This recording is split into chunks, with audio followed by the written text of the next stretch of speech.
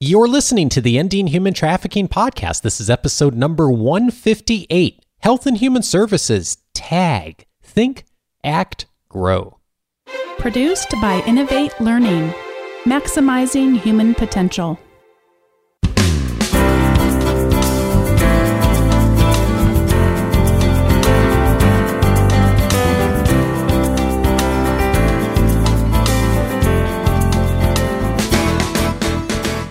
Welcome to the Ending Human Trafficking podcast. My name is Dave Stachowiak. And my name is Sandy Morgan. And this is the show where we empower you to study the issues, be a voice, make a difference in ending human trafficking, and not duplicate the things other people are doing. Right, Sandy? That's right. Ha ha ha. We talk a lot on the show about the desire that all of us have to help and to serve, and in particular around the challenges of this issue, the willingness that so many people have, Sandy, who hear about the dangers and horrors and awful stories around human trafficking to jump in right away and help. And one of the messages we've had as a consistent story over the last few years, story is maybe not the right word, but is to educate all of us on the fact that before we jump in with both feet and work to help, one of the best ways we can help is often aligning with the resources, agencies, organizations that are already doing things that rather than us reinventing the wheel, we can support in a very strategic way. And I believe that today's conversation, Sandy, we're going to really jump into that again as a reminder for us through a different lens. Absolutely. And I have to tell you that when I discovered TAG, I really looked at myself first. Why did I not go to the Health and Human Services adolescent page? They have so many resources. And here we are thinking that we're out here on our own fighting human trafficking and trying to build kids who are able to have the kind of developmental assets that make them more resilient. And how do we empower kids to say no to some of the lures that we've talked about on this show that lead to the commercial sexual exploitation of our children and even labor trafficking, like we mentioned in the latest episode on homeless youth, and 8% are lured into labor trafficking. So when I discovered their TAG initiative, I just dove in with both feet and I recognize some of the markers for what we've already identified are best practices to doing prevention with young people. And just to take the 35,000-foot level view here for a moment, Sandy, so there are a number of government agencies that support awareness and prevention on human trafficking. The State Department probably is the most apparent one that we've talked about on the show. For those who aren't aware, how does Health and Human Services interact with and coordinate with some of those other government agencies? The Health and Human Services at a national level, they have different offices. They actually have an office on human trafficking. And one of our Orange County friends that we've interviewed here when she was the NETS director for Salvation Army in Orange County, Sherry Harris, actually works there and is developing technical assistant tools to train communities on human trafficking. But Health and Human Services does so much more than that. And they're, of course, as their name says, health. They are looking at health and wellness from a physical, psychological, emotional issue, and they want to be able to prepare the community and the responsible leaders to address those issues. So providing tools and resources, they are a funding agency and people apply for grants that are best practice, evidence-based efforts to extend those. And the adolescent office has a lot of work that they've done on resilience. They've done work on drug abuse and teens, other addictions, the brain and addiction. They have toolkits. And one of the things that's pretty interesting from my perspective is they haven't labeled anything with human trafficking or any of the very sensational stories of what happens to marginalized kids sometimes. So their tools are very accessible for everyday people. And in fact, in this particular initiative, they talk about the call to action to improve adolescent health, because if you're stronger, you're going to have more resilience and resistance to illness and disease and other environmental aspects of your life. So the Think, Act, Grow tag is described on their webpage as a multi-sector approach challenging organizations and professionals to improve adolescent health through a strengths-based positive youth development approach that emphasizes youth engagement. Now, back in episode number 109, we did an episode on prevention, saving up for a rainy day, because we looked at how using developmental assets actually prepare you for when the big storms come so that you can overcome. And so this is a little less complicated. I don't know if you remember, Dave, developmental assets had 40 assets for us to talk about. There were external and internal, but this is a much more approachable agenda of Think, Act, and Grow.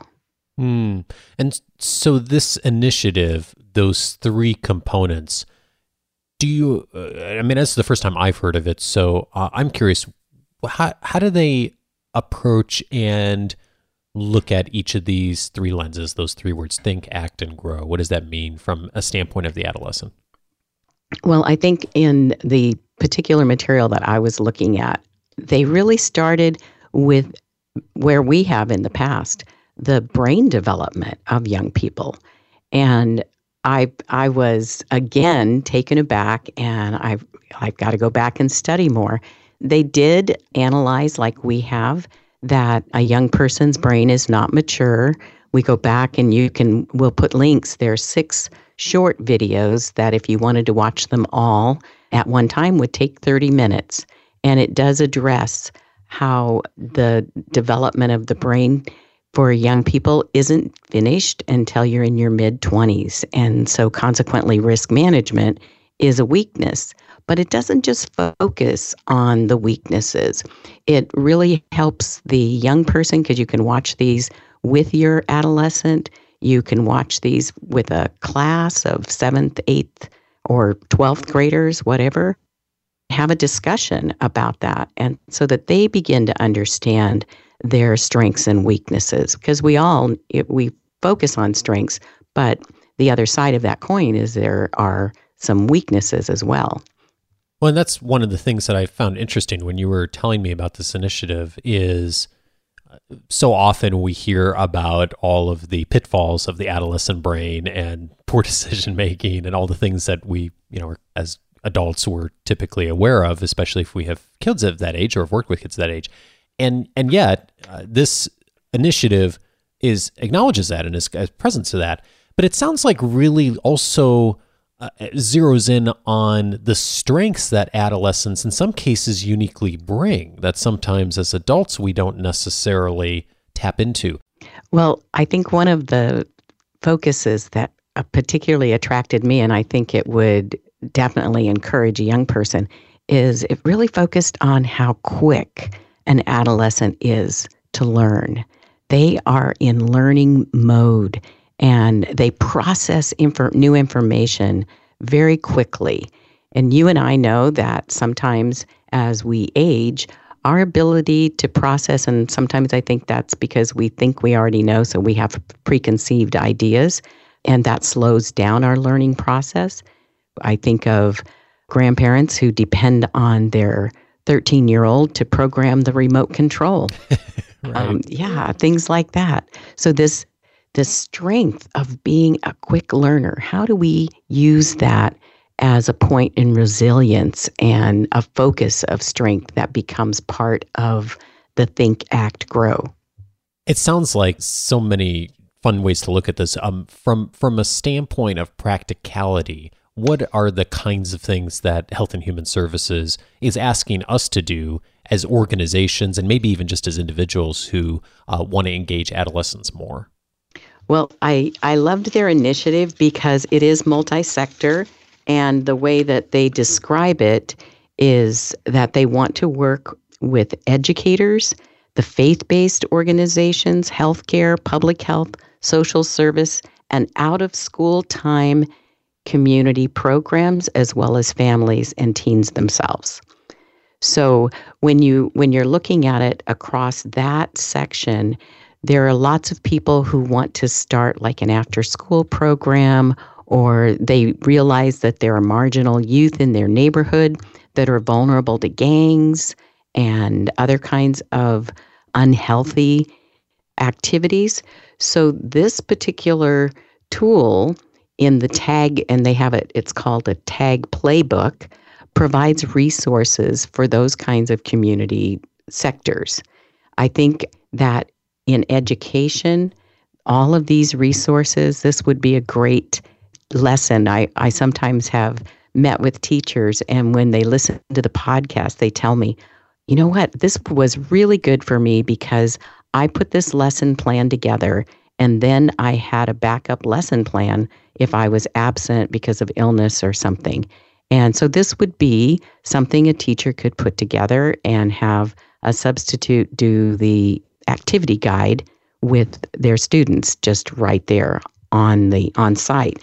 And the wonderful thing about the discussion guides is they are set up for professionals to use them or for just everyday people, everyday families.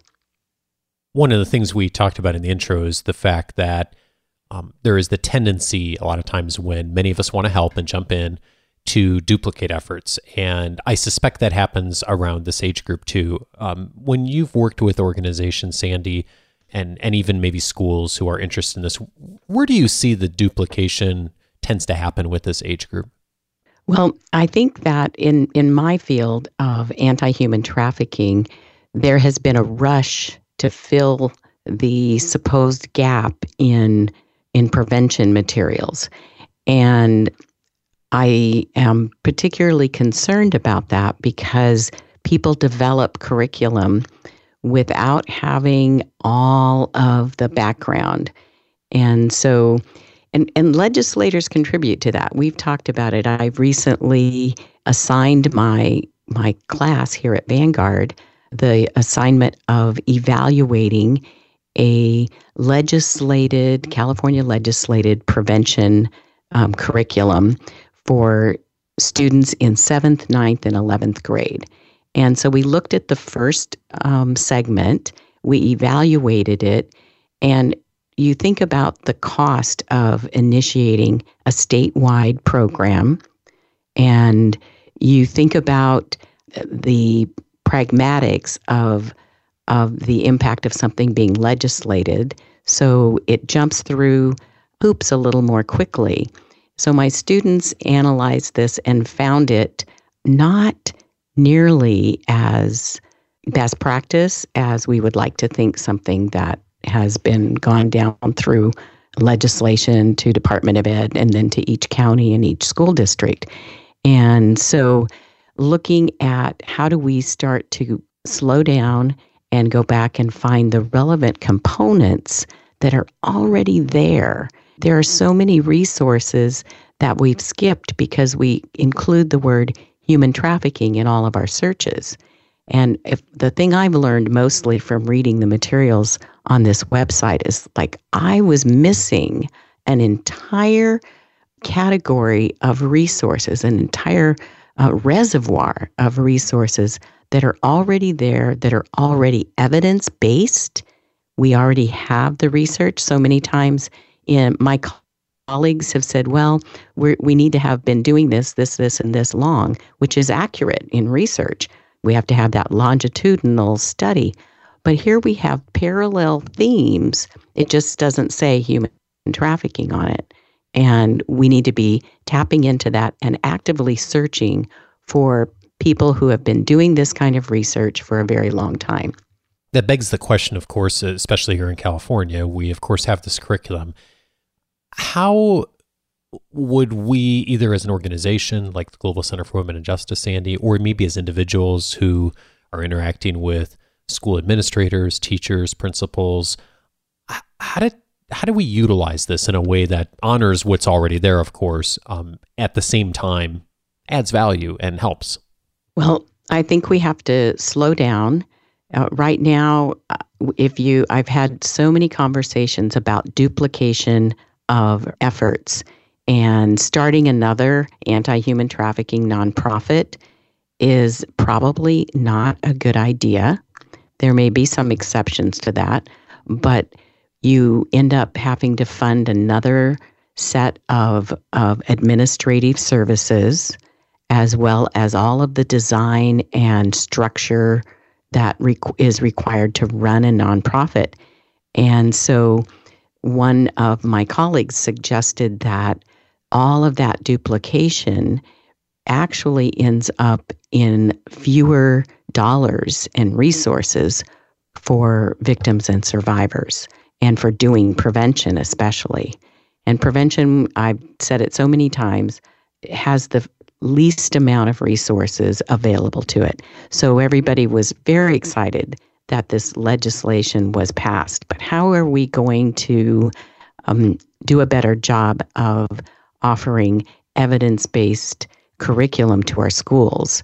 And there are resources there that we have neglected to explore, and there are partners that we need to add to our team of collaboration. If I'm a parent of a adolescent, Sandy, who is seeing this curriculum in school and knowing that there may be more opportunities to do this more effectively or to collaborate more effectively, what's a good starting point? From a parent's perspective, if you have a teenager, then sitting down first and taking advantage of this toolkit, looking through it, doing the power of the adolescent brain discussion. So watch all the videos and then plan a time to watch them with your adolescent and go through the discussion questions. The expert, subject matter expert in this series of videos, Dr. Nora Jensen. And the information that's presented is in age-appropriate language. There is a professional list of glossary of terms to help you be really confident that you understand what you're talking about. And then engaging the young person, asking them, so are you surprised? Does something here surprise you? So we're not unloading information. We know that our kids have a cell phone or a computer, and they can get knowledge. They can Google it really quickly. But what they need help with is processing. So the whole idea of think. So we're creating an activity where you sit down with your kids and actually allow them to think about what they're learning. So they watch it. What surprised you most? And how does that change the way that you think about teenagers? So your peers and how they act. And it's absolutely amazing when you talk to teenagers because they recognize that their peers are probably not very good risk managers, that they take too many risks. And so they may kind of diss their friends, but they don't apply it to themselves. And that's exactly the point of the content of the power of the adolescent brain. So I recommend downloading the discussion guide for the power of the adolescent brain and talking to your kids. And at the same time, focusing on the strengths, not just the negatives. I love the second question on the guide. It says, Dr. Jensen explains how adolescents are prone to impulsivity and risk-taking and understanding that it takes some risks. So risks are a good thing. They're positive. And so she encourages you to ask for some examples of positive risks that adolescents take. And it changes the way we start interacting. So Dave, think of some positive changes? You're closer to your adolescence than I am. What were some positive risks that you took when you were an adolescent? Oh my gosh, I should have taken more, but probably I remember being in a school play was a really positive thing. Having a solo, my 8th grade play was a positive thing that I'd never done before, which was great. And even a little beyond that, I mean, even early high school, I remember, trying out for a sports team and doing some things that I had never done before ended up being really positive things that even if I look back now, almost 25 years later, it has influenced my life in really positive ways, both of those things. And so, lots of examples of that. Oh, the first one that came to my mind was when I was 16 and getting my driver's license and getting on the freeway for the first time, doing that on-ramp, and knowing that if I were successful at this, it would open up an entire new realm for me. I could get places that I couldn't go if I stayed on all the back roads. Risk is a positive thing. I remember studying a culture where the grandparents were raising the kids as the city became more industrialized, and they began to realize that grandparents warn their kids, don't do that, don't climb that tree. They don't want them to take risks, but they're at a developmental age where taking risks is how they grow and become stronger. Yeah. And so they suggested that grandparents may not always be so positive because we don't want our kids to take any risks where they might get hurt. Yeah, well, indeed. And Sandy, as you were talking, I was thinking about Live to Free and, so much of the work the Global Center for Women and Justice has done over the years and that Vanguard has supported and you've supported has been around this age group. And I'm curious, as you and Vanguard students have worked with this population at this age group, what have you learned? Well, we've learned that youth leading youth is so much better than adults telling what to do. And I think that's probably everybody saying, well, we knew that. But seeing it in action and watching students teach each other. So they process the information and then they practice it and then they take it out and share it. And I think that what Live to Free does is very much a think, act, grow activity. And I intend to introduce this to our local clubs so they can start using some of the resources here, especially as we get ready for Ensure Justice 2018, and we're looking at substance abuse and the teenager. The resources on this page are amazing. And even after looking at the brain, and instead of just telling our kids, say no to drugs, because we know that didn't work, this discussion starts connecting the dots. So one of the positives that I mentioned earlier is the adolescent brain learns very quickly. And it's also, though, prone to another form of learning in that when it's introduced to a substance, it's much more vulnerable to learning an addiction. Mm. And so how does that play? So I want Live to Free to begin to use some of those Think, Act, Grow resources in understanding drug abuse and the adolescent brain. The conference, of course, coming up March 2nd and 3rd, 2018. Sandy, for those who haven't heard of Ensure Justice before, what would they gain by attending the conference for the first time? Well, I think that when you come to Ensure Justice the first time, you're expecting just a normal conference, but it is a little bit bigger than just going to workshops and having a keynote speaker. It's about engaging our community, and we're very intentional about bringing a multi-sector representation into the same room. And that means that we're going to have juvenile justice people there. We're going to have healthcare people there, academics who are researchers, as well as frontline practitioners. For instance, in 2018, the Child Victim Services Director for Drug Enforcement Agency, DEA, will be here. And that's so important when we're connecting the dots between substance abuse and human trafficking. So it's about the content, but it's also about having a multidisciplinary presence. And then it's about networking. You leave there having colleagues and friends and resources on the other side of the nation, and sometimes globally. You are introduced to resources that you didn't know exist because we've stayed in our own little part and not reached out. And there are opportunities for students to find internships. And that's been a very exciting thing for me as a professor. There's so many fascinating things that happen every year at the conference, Sandy. And one of the things that you touched on that I think is so key is just the interdisciplinary nature of it, and also just how much we do work to collaborate and partner together.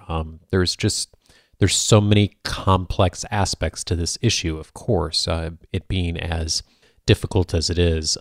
And so we really work at the conference to address those and obviously look through different lenses each year, but very much capture the complexity and to address it in a way that's appropriately complex and thoughtful in our responses. And so I hope you'll consider that. If you haven't attended the Ensure Justice Conference before, it is going to be coming up in Southern California, Costa Mesa, this coming March 2nd and 3rd, 2018. And you can begin registering early. The early bird registration is now open at ensurejustice.com. So that's the very best place to go for more information on the conference. In addition, I hope you'll reach out to us if today's conversation triggered some thoughts for you, or perhaps you work with adolescents or you care about this age group and this issue and you'd like to know more. Of course, the show notes are a wonderful starting point, but feel free to email us as well. feedback@endinghumantrafficking.org. Our new website is now up at endinghumantrafficking.org, so check that out if you haven't already. Thank you so much to Yoga Pure, who left a wonderful review on iTunes for us. We always appreciate those reviews. They're so helpful in supporting other people finding the show. And Sandy, we love reading them too, don't we? It's just so much fun. I always feel so encouraged and ready to do the next one. It helps us too. So thank you so much. Sandy, we'll see you in 2 weeks, and have a great day. Bye. Thanks, Dave.